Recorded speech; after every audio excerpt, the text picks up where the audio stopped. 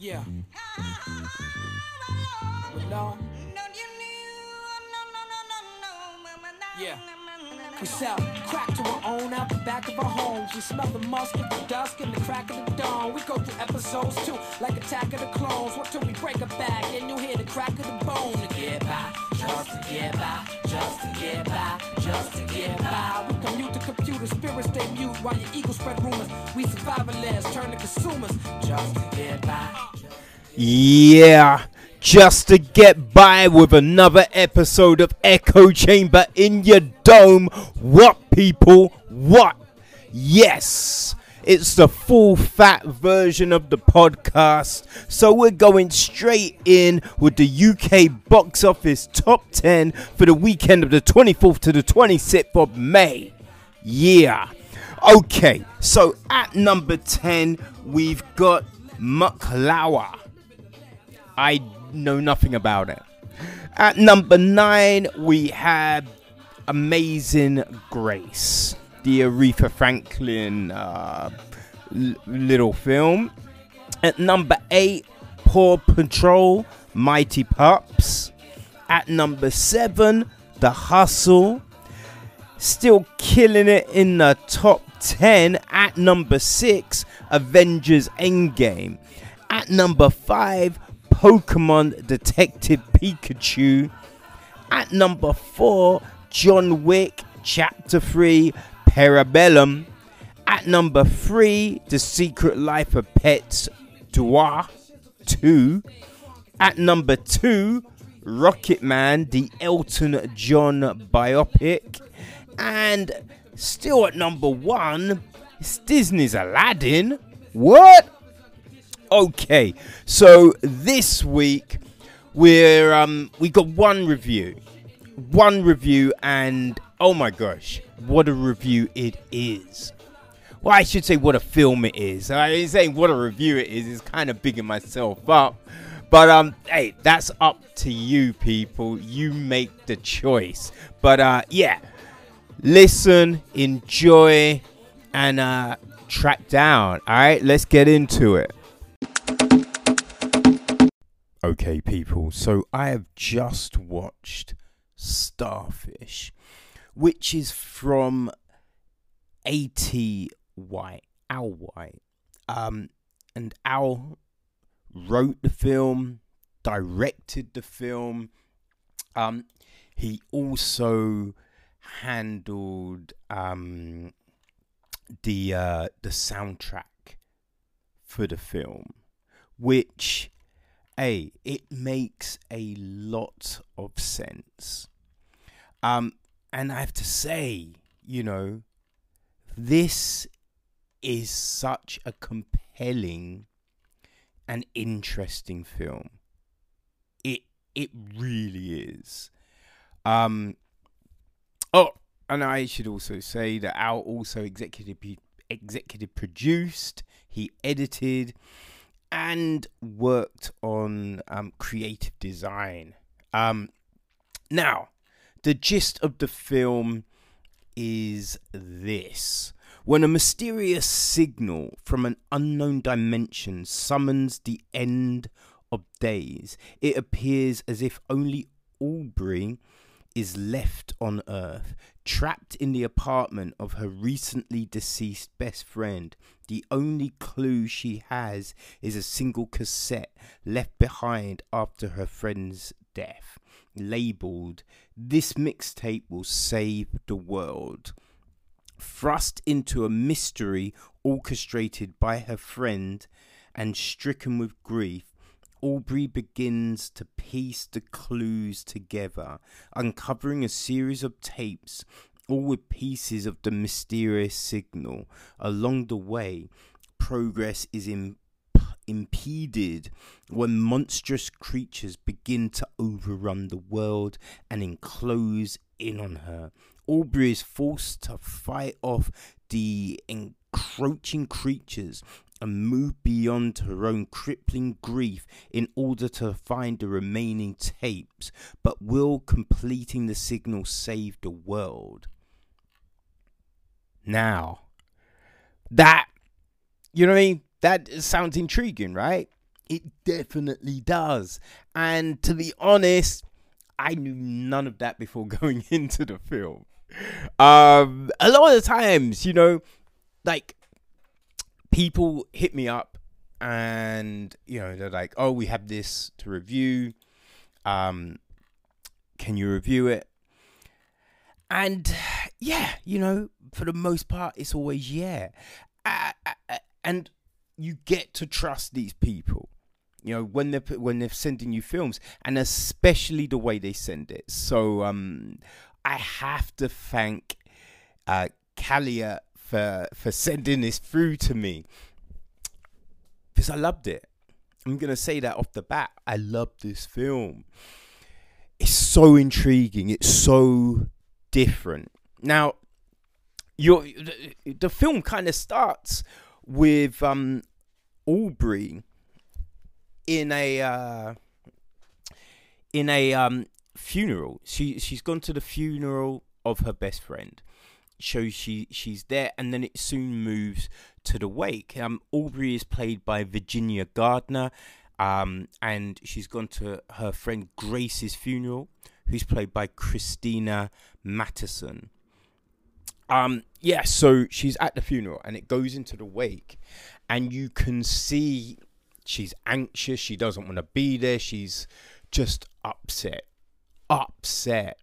And one of the first things that really kind of gets you is she's drinking a drink, and she looks down, and she's drinking through a straw, okay?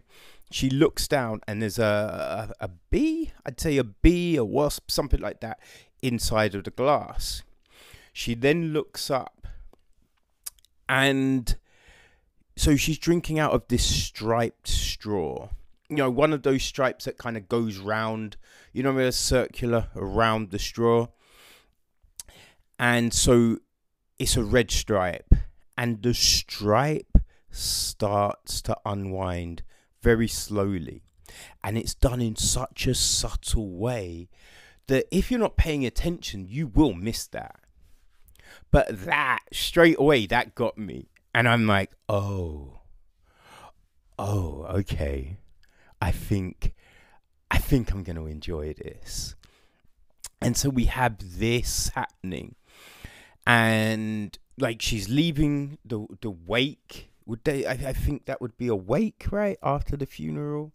So she's leaving the wake, and people are like, oh, we know you. And she's just like, I need to be out. And she's outside, and then this other lady comes to talk to her. And, you know, she's talking about how Grace always mentioned Aubrey, like, every time they talked. And like, she's like, Aubrey would understand this song, and she would help, and boom. And you can see Aubrey like thinking when she's getting told this. So she goes, and she breaks into Grace's apartment. Which, yeah, of course, that's what you do, right? You break into your dead friend's apartment. And so we're seeing all of this stuff happen, and it's all just, you know, it's not rushed. It's well paced, it's slow, it's methodical. And we're seeing these actions. And like, when we're seeing the apartment, it's getting shown to us in this way that's like, oh, yeah, this is it. This is, you know, the craziness. This is just how it is. And so you're seeing it, like, things disheveled over the place, a bit of mess, you know, the neatly packed other things. And it's all kind of just laid out in this way, which is kind of, I don't know, it's hard to really describe, but there's a elegance, a poetry to it, you know? So we're seeing this, and it seems to be Aubrey trying to get to terms with the friend and the loss and the grief and everything like that. And she's looking around. there's a telescope. She looks through the telescope, and the telescope is looking into the bedroom of this other couple. And so she sees this other couple getting changed and going to bed. And yeah, so there's all of this stuff going on. And you're like, how is this fitting into what this film is? Like, what is going to happen? What is this film? But it's slowly unfolding. And I really enjoyed just these early moments because it really helps set the tone and the feel of things. And also how you would see the film. Because we're then getting shown kind of flashbacks and thoughts and stuff like that.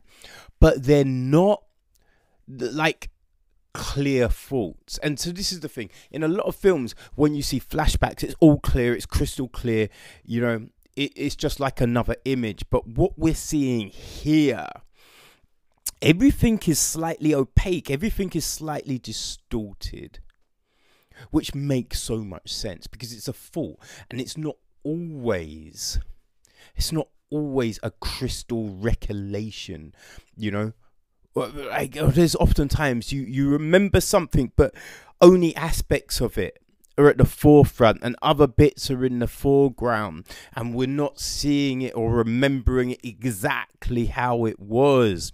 And so this is what is invoked here, which is great. There's a moment she's lying in her friend's bed. And so she's lying in the bed and she can't sleep and she's trying to think. And then she looks over and she's kind of sees there's this faint kind of outline of her friend lying next to her. And it's just like, And then she has to go lie on the couch. And it's just like, that makes so much sense because, listen, it's your friend's bed. So you'll think, right, this is what my friend could have been last before she died. You know what I mean? It makes sense, but you're not seeing it clear. Obviously, you're not seeing it clear. It's just a thought. It's a vision. It's something like that, So we see that, and she's lying in bed, and, she's then having thoughts of, like, sex and stuff like that. Well, she's just seen the neighbours getting it on. So, yeah, so she's having this thought, but again, it's kind of superimposed over, her. So we're seeing this image, but it's an opaque overlay.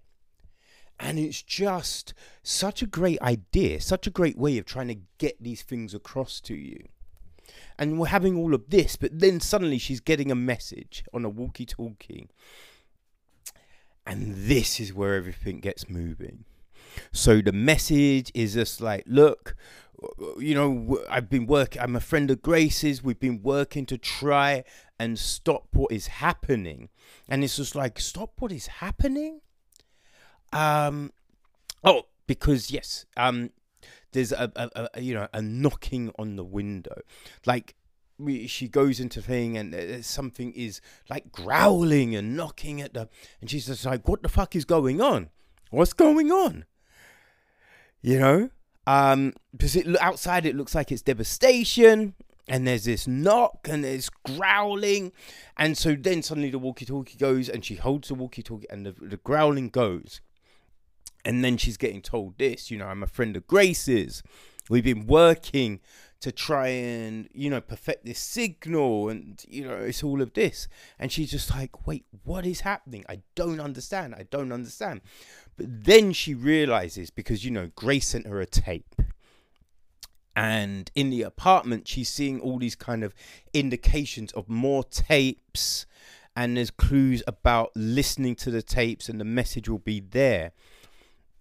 So she then has to set out to find the tapes. And, this is the crazy, It's like she's on this to try and think about, okay, because it's just like, I've hidden the tapes only where you will know. And the messages will be in the songs and bum, bum, bum. So she's trying to think. And there's this diagram, and she's trying to follow that and think. And so this is what we're watching. And it's just, man, it's captured in such a fantastic way. And with the visuals comes the music. And when you learn that Al is in a band and he handled the sound for the film, makes sense, because the way the music is incorporated into the film, it's great. And I love a film that finds unique ways to incorporate song and sound, and this does it so well. And we're just kind of, she's going through to find these messages, and there's all these obstacles on the way, like these different creatures, these different beasts, these different manifestations. And she has to hide from them. And as she's hiding from them, like, other things other thoughts come to her, other visions, other recollections, like remembrances, memories. Yeah, that's the word. Well, it's one of the words. I mean, there's other words. There's the R word, but I can't think. It sounds wrong. But memories. Yes, memories. And she's having all of this. And it's just so crazy because we're sometimes given different visualization to these things. Like at one point, it's a cartoon. And it's just intoxicating. It's just incredible. It's fascinating. It's fanciful. And it just fits. It just works, It really works. It talks to you. It's like this crazy psychedelic lullaby. So yeah, she's on this mission, this scavenger hunt, as it were, to find the missing pieces of this puzzle so she can save the goddamn world. And so all of this is happening. And, I say, look, one of my favorite films. Well, no, I need to walk that back because it definitely isn't one of my favorite films.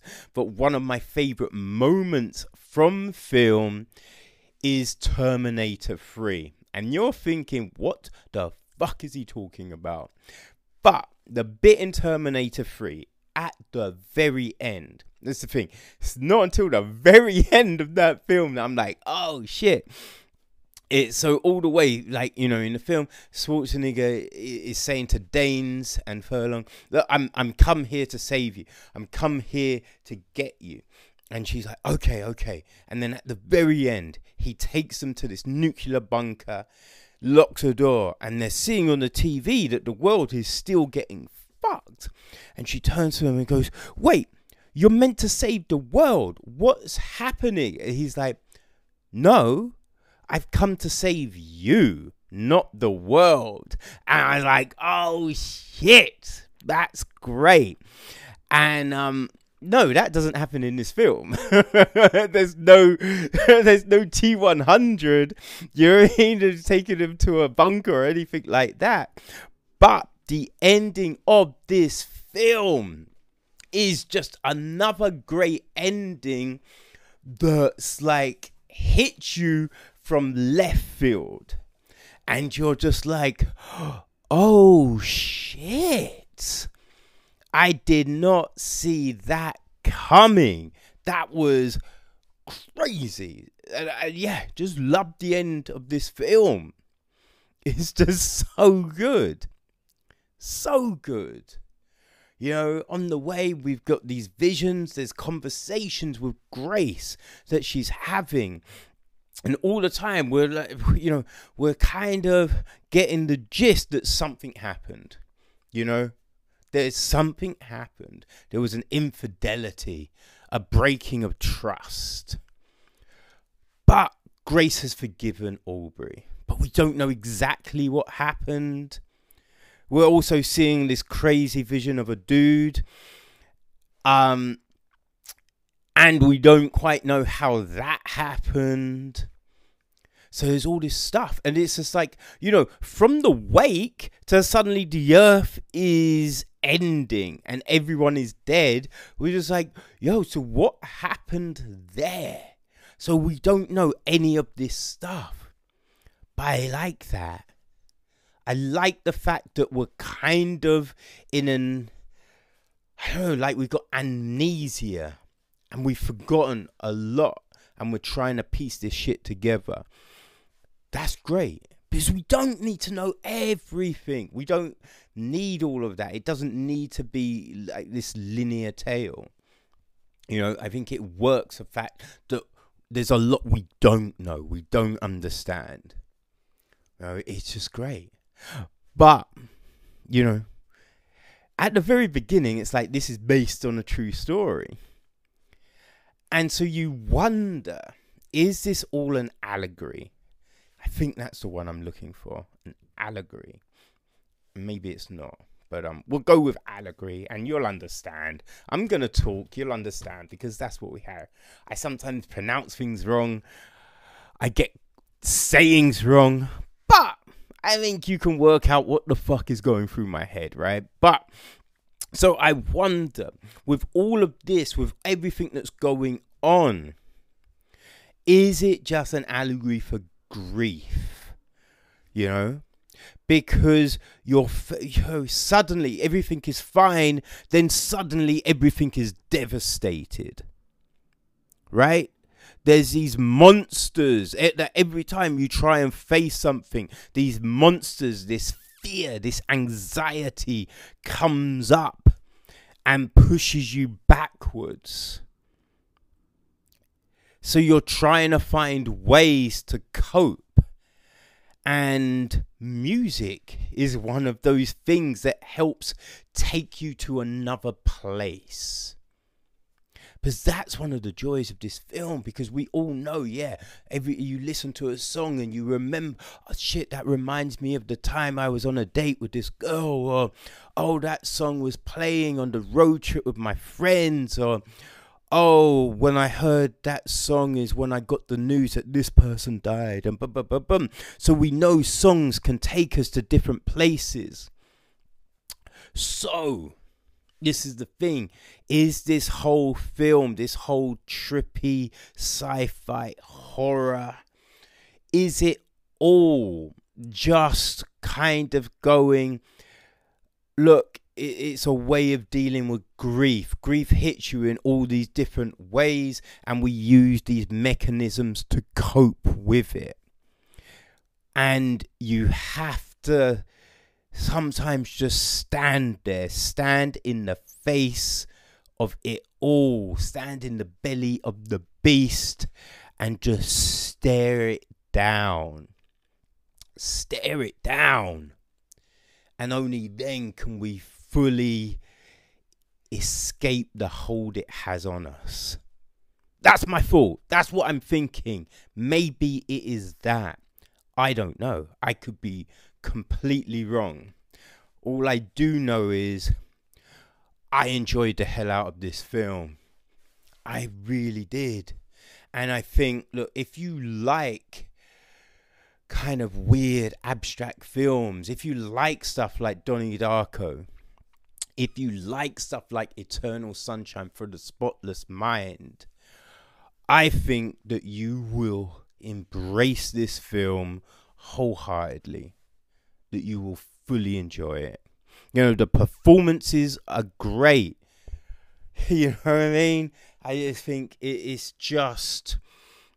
Virginia Gardner is incredible as Aubrey, because so much is on her. Because there's big chunks of the film that are in like basically one location. And we're going from the way she's talking, her facial cues, you know, all of this kind of things. Like her talking to the tortoise, Bellini. I think that's the name of the tortoise. But yeah, just her talking to this tortoise and just things like that. And all of this, you know, she's able to give you this idea of what's happening, give you a sense of grief, give you a sense of fear, give you a sense of hope, anxiety.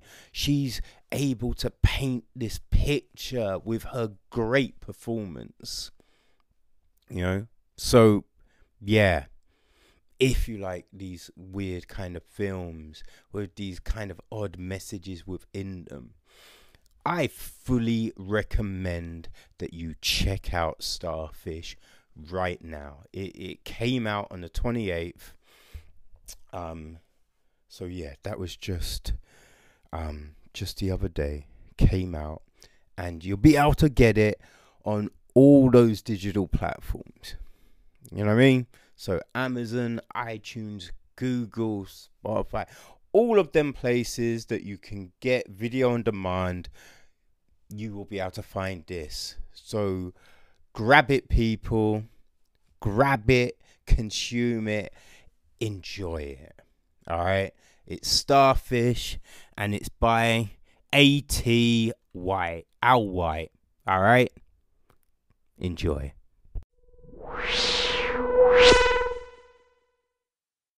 Okay, people. So, yeah.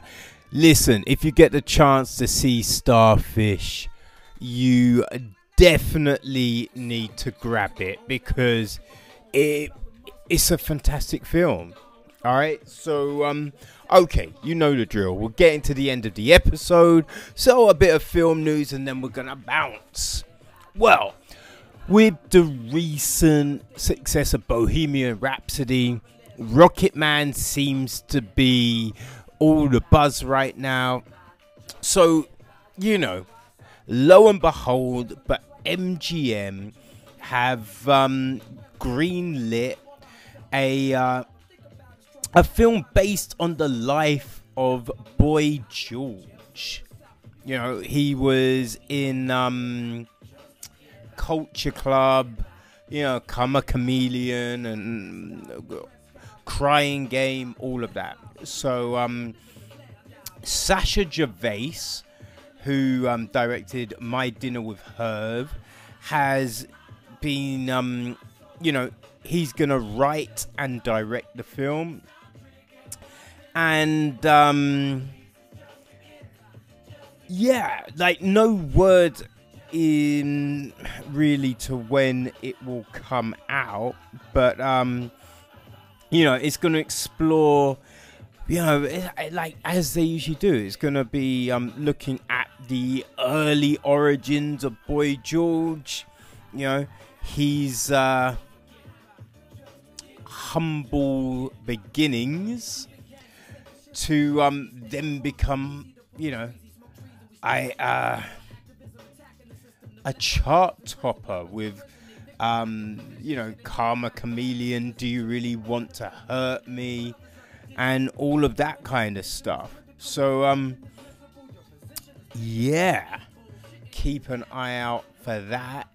If you're a fan of all of this musical malarkey, okay. So,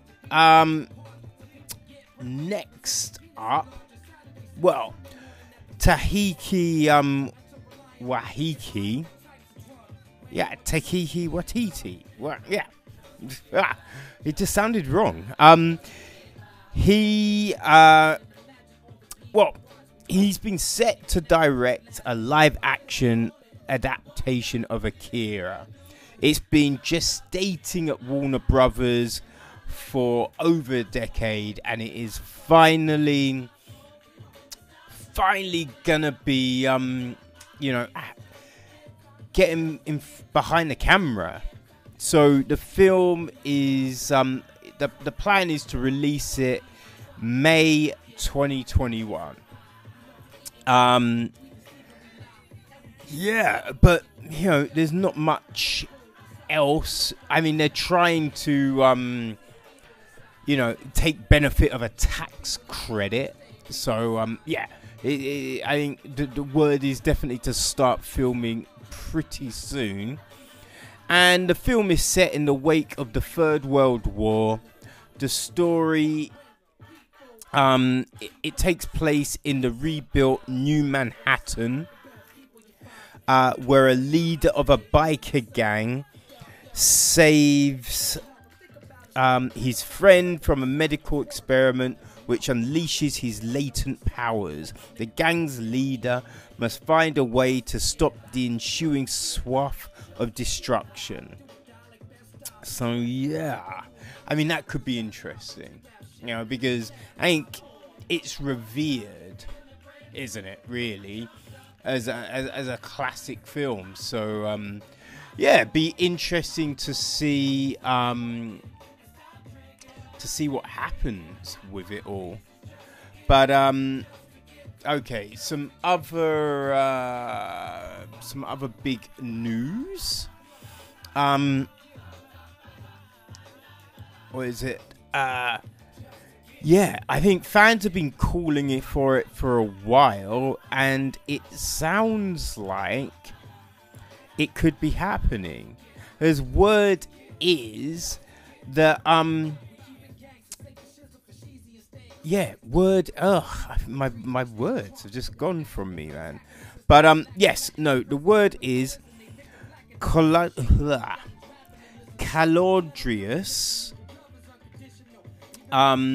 Has been hired to make a film, possibly a trilogy, on the classic computer game Star Wars Knights of the Old Republic.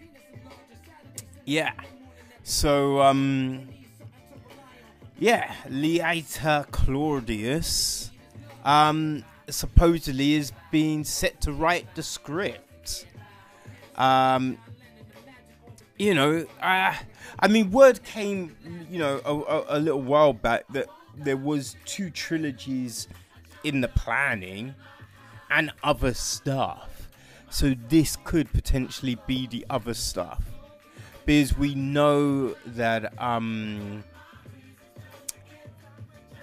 yeah, we know that the last director, Rian Johnson, yeah, he's got a trilogy, and then the Game of Thrones cats have got a trilogy. So yeah, who knows what's going to happen? But yeah, this could well be the thing. But yeah, you know, I think it is kind of big as well, because it's the first female writer of a Star Wars film since Empire Strikes Back, and you know, that was a great film. So fingers crossed that this can live up to that, eh? But yeah, we will see. But yeah, people, I think that's the end of another episode, because my words are escaping me. So yeah, watch films, enjoy yourself, and I will see you next Thursday for another episode of Echo Chamber. Actually, we're gonna have another couple of episodes out before then, because we've still got a little bit more Sci-Fi London shit for you, baby. All right, so yeah, check it out. All right, and remember, share with your peoples and leave some ratings, people. Leave some ratings.